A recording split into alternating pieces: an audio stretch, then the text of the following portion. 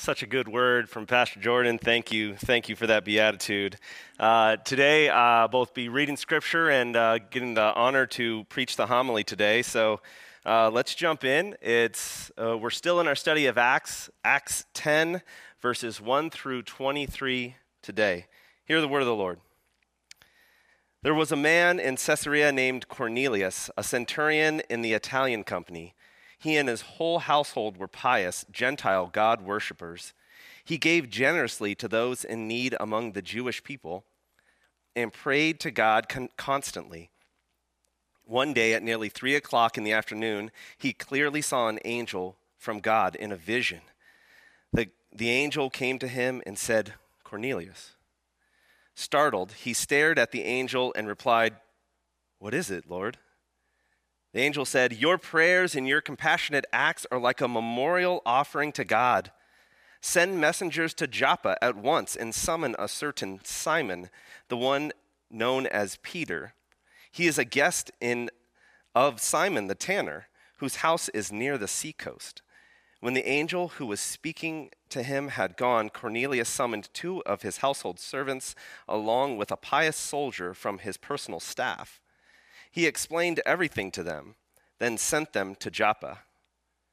At noon, on the following day, as their journey brought them close to the city, Peter went up on the roof to pray.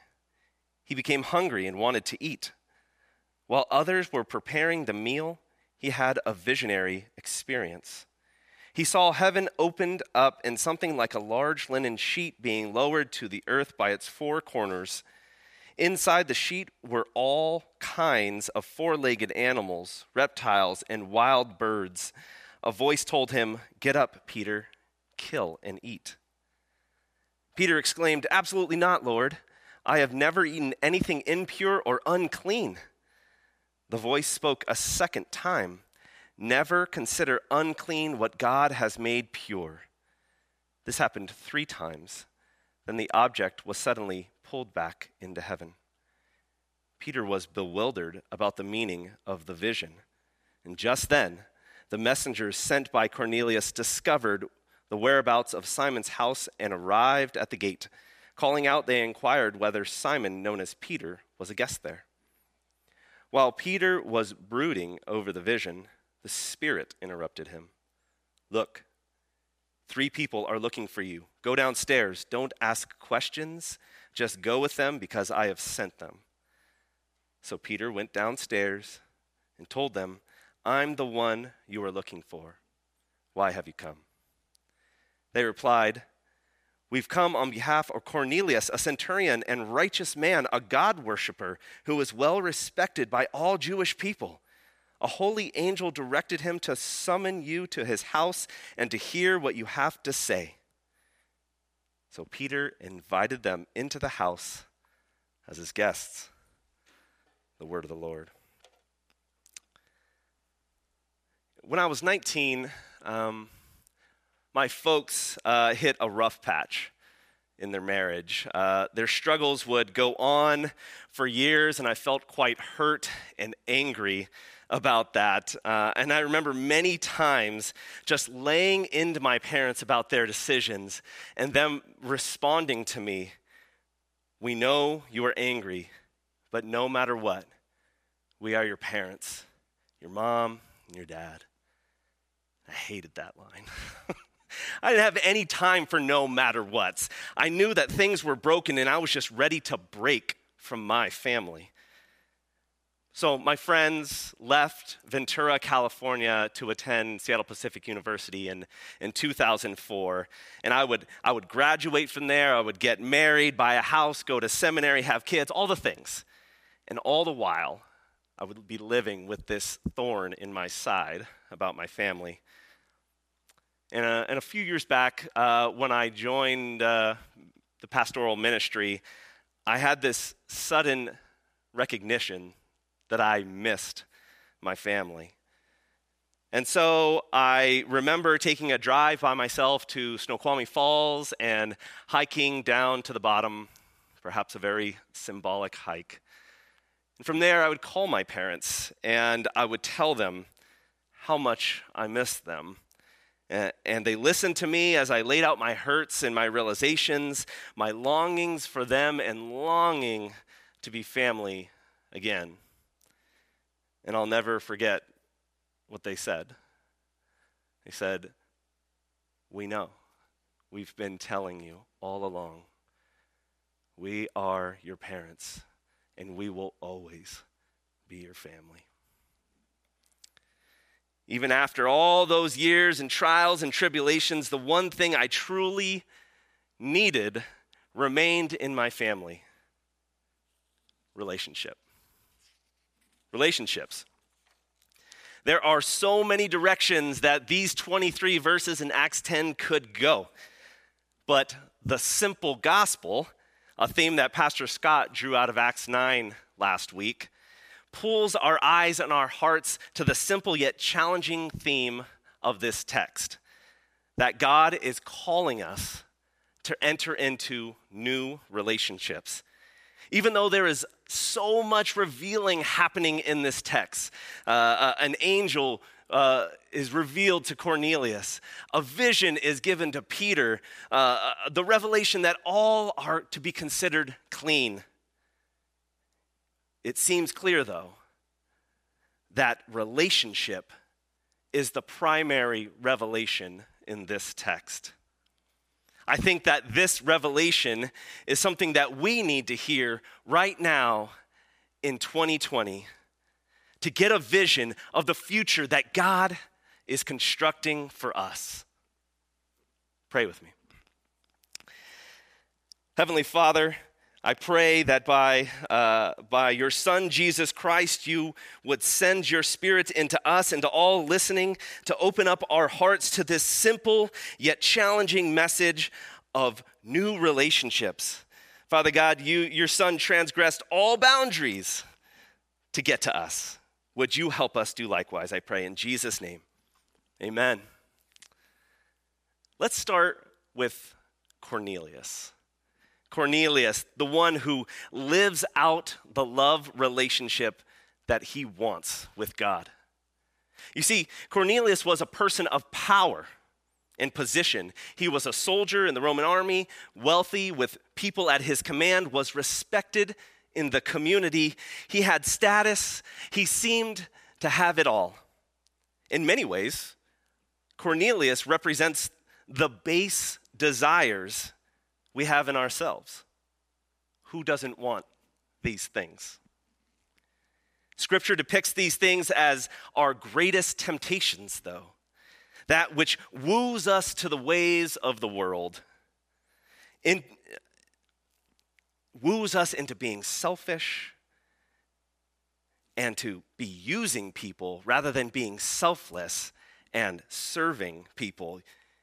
Yet, Cornelius seems to have both. He has position, he has power, he has status, and he has relationship with the people that he serves. And there's even an analogy in the text where God sends an angel to search out Cornelius, and in the same way, Cornelius sends servants to go and search out Peter. Analogous power. What are we to make of Cornelius, this ideal person? Well, I think it's this, that even the powerful are subject to longing and hunger. And if they hunger for God, then God will feed them. Consider this. Cornelius was a non-Jewish man worshiping a Jewish God, Yahweh. In that space and time, race and God were closely tied. Yahweh was the God of the Jews, not the Gentiles, or so thought. Yet Cornelius longed for a relationship with this God. His generosity, his worship, his prayers were directed to this God he hungered to know and to be known by. His power had become secondary to him, just a means to a relationship with this God and to his people. And yet, we have to assume that up to this point, Cornelius had not yet been spoken to by this God. It feels a little one way, doesn't it? But Cornelius was not deterred. He lives out the relationship he wants with this God. He does not let power go to his head, racial division deter him, or the shoulds of the day stop him. He leans into the hunger he feels. He doesn't drive it out. He lets it drive him instead. And that is what invites and opens up Cornelius to the visitation from God that day. God establishing a connection, God establishing a new relationship. God feeds Cornelius, who hungered for a relationship with God even before he had it. How you respond to the longings in your heart will shape the relationships you have around you. It's like in my marriage. A few years ago, we hit our own rough spot. And it was the advice of a friend that helped turn things around for me. He told me, act out the love you want in your marriage, and eventually you'll have it. I hungered for love and understanding as we once had, but I was being shown that I needed to love the new person who was right before me. And I needed to reveal the new person that I was becoming too. Vulnerability. Acting out the love I wanted before I felt it was one of the best pieces of advice I had received. And this is what Cornelius does too. What's that song? You love that love and feeling. Even if you've lost that love and feeling, man, know that God hasn't. God loves you, and he invites you. He lives that out. He's waiting for you to receive it and act likewise. Know that God wants to be in a relationship with you. So while Cornelius' servants are on their way to find Peter, Peter is sitting on the rooftop praying. Not just any rooftop. He's sitting on the rooftop of a tanner. A tanner is one who would dry out hides of animals, even unclean animals, which would make the tanner themselves ritually unclean. Staying there would make Peter unclean too. So why is Peter staying with a tanner? I think it reveals the socioeconomic status of the disciples at that time. Peter was so desperate for a safe and low-cost place to stay that he would make himself ritually unclean doing so. And it is through these desperate times that Peter would make a friend that he would not otherwise. Peter, while there, though, he blesses this home, as was the custom of the disciples when they went out. But Simon gives Peter a blessing too. He doesn't know he does, and Peter doesn't quite know what it is either, but he's about to find out. So Peter, upstairs now praying, perhaps praying, asking for forgiveness for being unclean. That's when the hunger pangs hit. He wanted to eat something. He longed for food. But instead of seeking out food, he remains in prayer for a different sort of nourishment. And that's when the vision comes. And it's a vision of this sheet being lowered over the earth. And the language is like it's being laid over the entire earth by all four corners. And on it, he sees all manners of animals, clean and unclean. And then he hears a voice. Get up, Peter. Kill and eat. Peter retorts and says, absolutely not, Lord. I have never eaten anything impure or unclean. And the voice comes again. Never consider unclean what God has made pure. This happens 3 times. The sheet is lifted, and the vision ends. Perhaps God uses the fact that Peter is staying at a tanner's house to reveal to him that none are unclean. Perhaps to bring clarity to Jesus' words, "Blessed are the clean of heart, for they will see God." Instead of rebuking his actions, God relieves Peter and reveals to him his true desire for his people Israel. A new relationship with those once considered unclean, outsiders, dangerous. Blessed are those who are clean of heart, for they will see God in one another.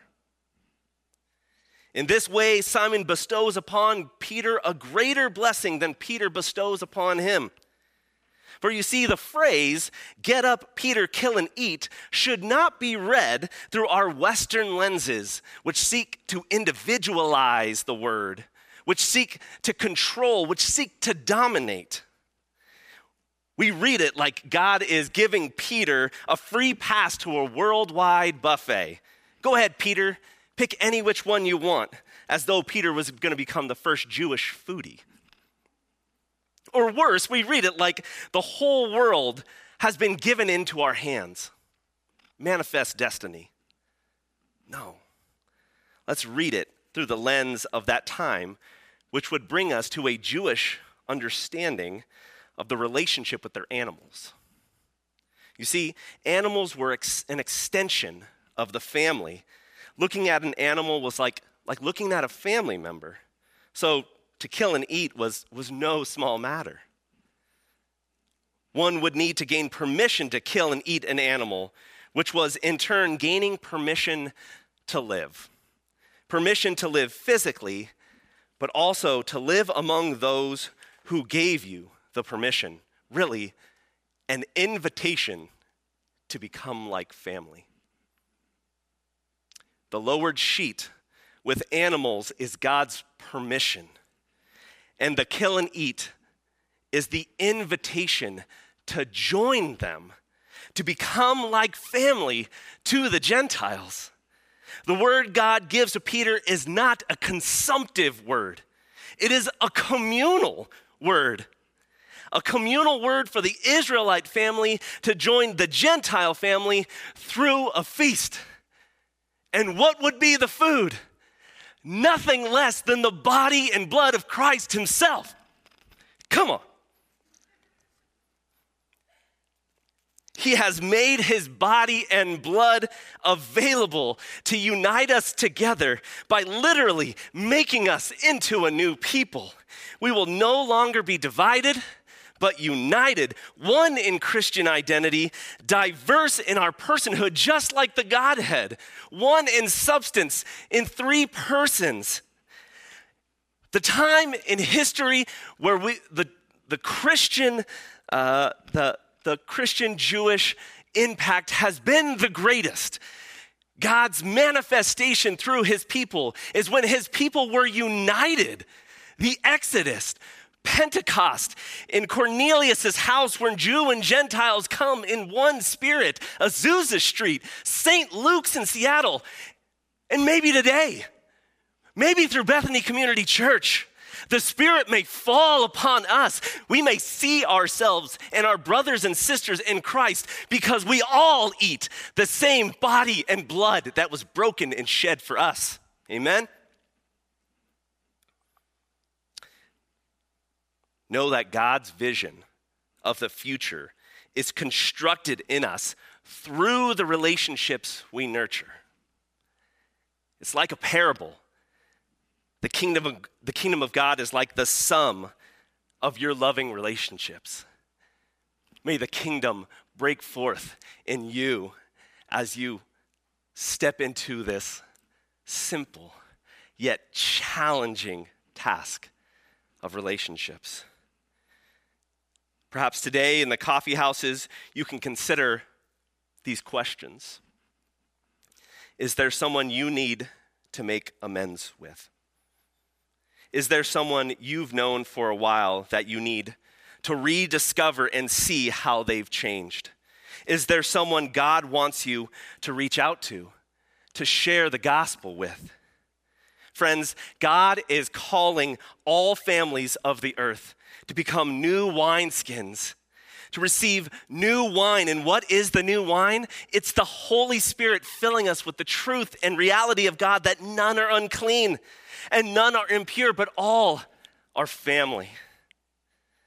The new wine is the Spirit in us speaking to us, directing us to open the doors of our hearts like Peter opened the door to Simon's house to let in the dangerous people. Are there dangerous people that challenge your ideals?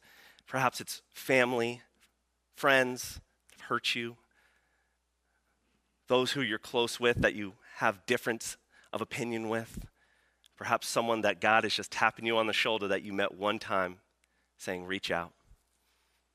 Don't let the dangers that you perceive of people determine what you do. Let the Spirit of God call you into relationships so that you may construct and be a part of building up the kingdom of God in this time.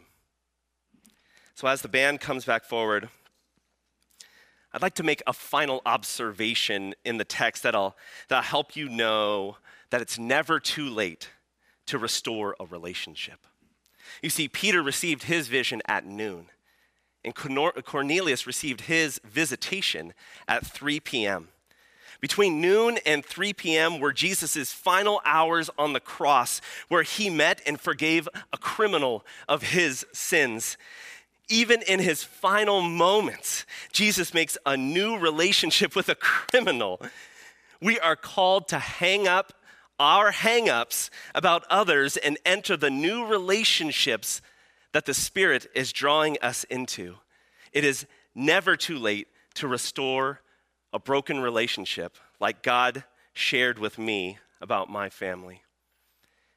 And if you today watching don't yet have a relationship with Jesus, I invite you now.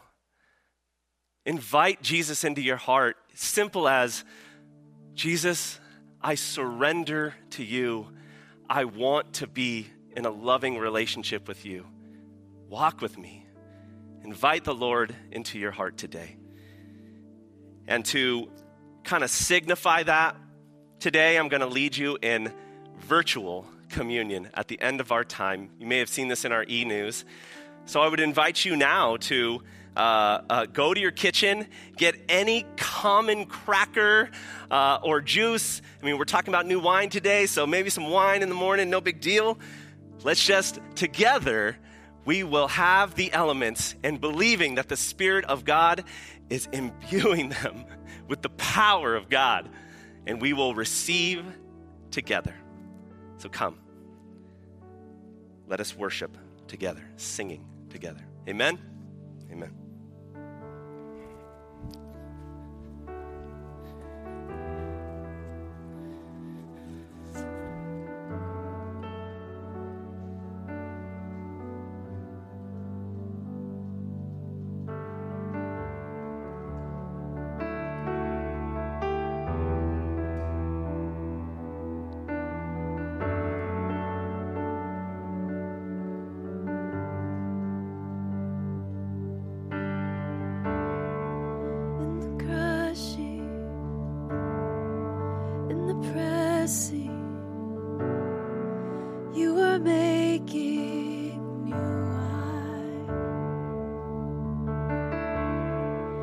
In the soil I now surrender.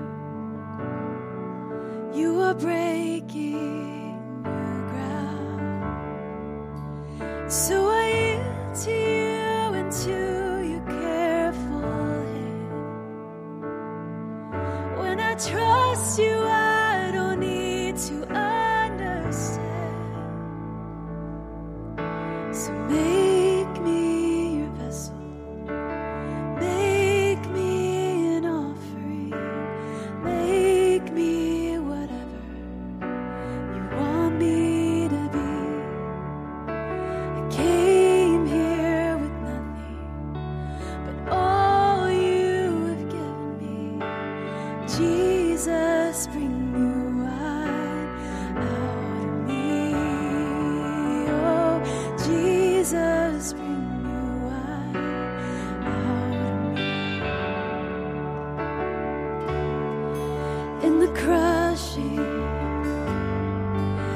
are pressing,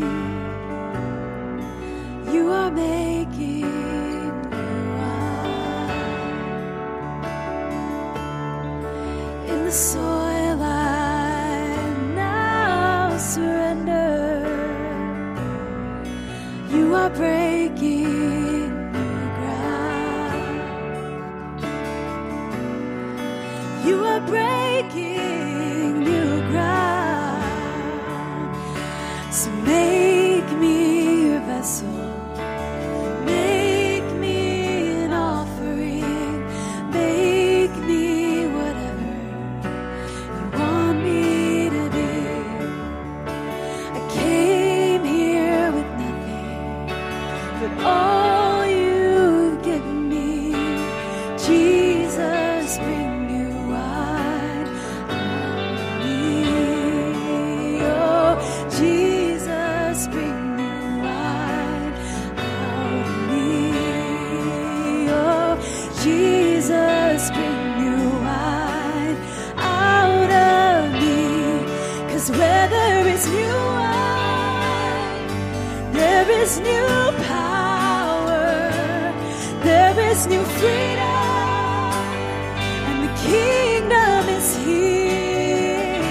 I lay down my old flame to carry your new fire today. Oh,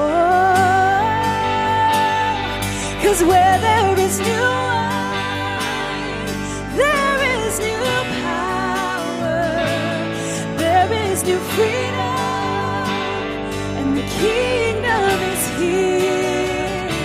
I lay down my old flame to carry your new fire today.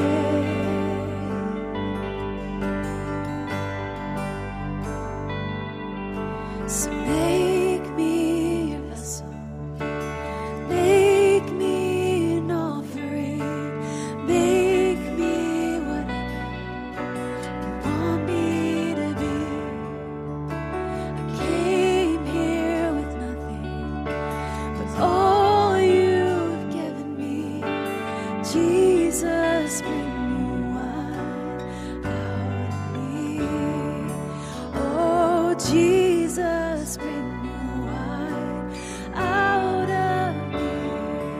Oh, Jesus, bring new wine out of me.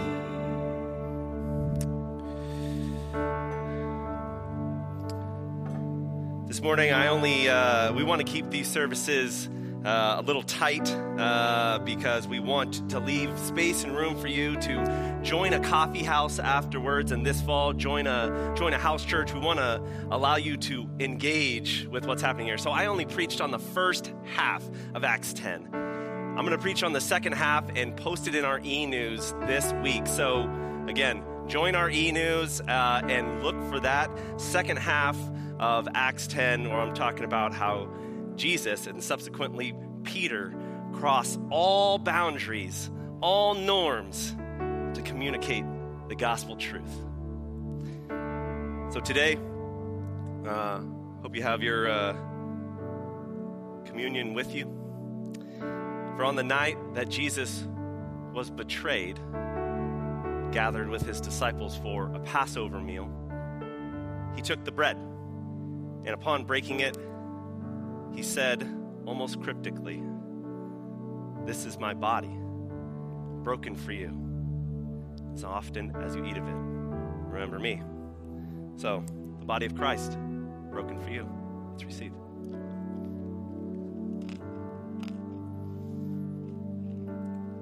And in like manner, later in the meal, he took the cup, and blessing it, he said, "This is my blood, the blood of the new covenant that would be defined in my body.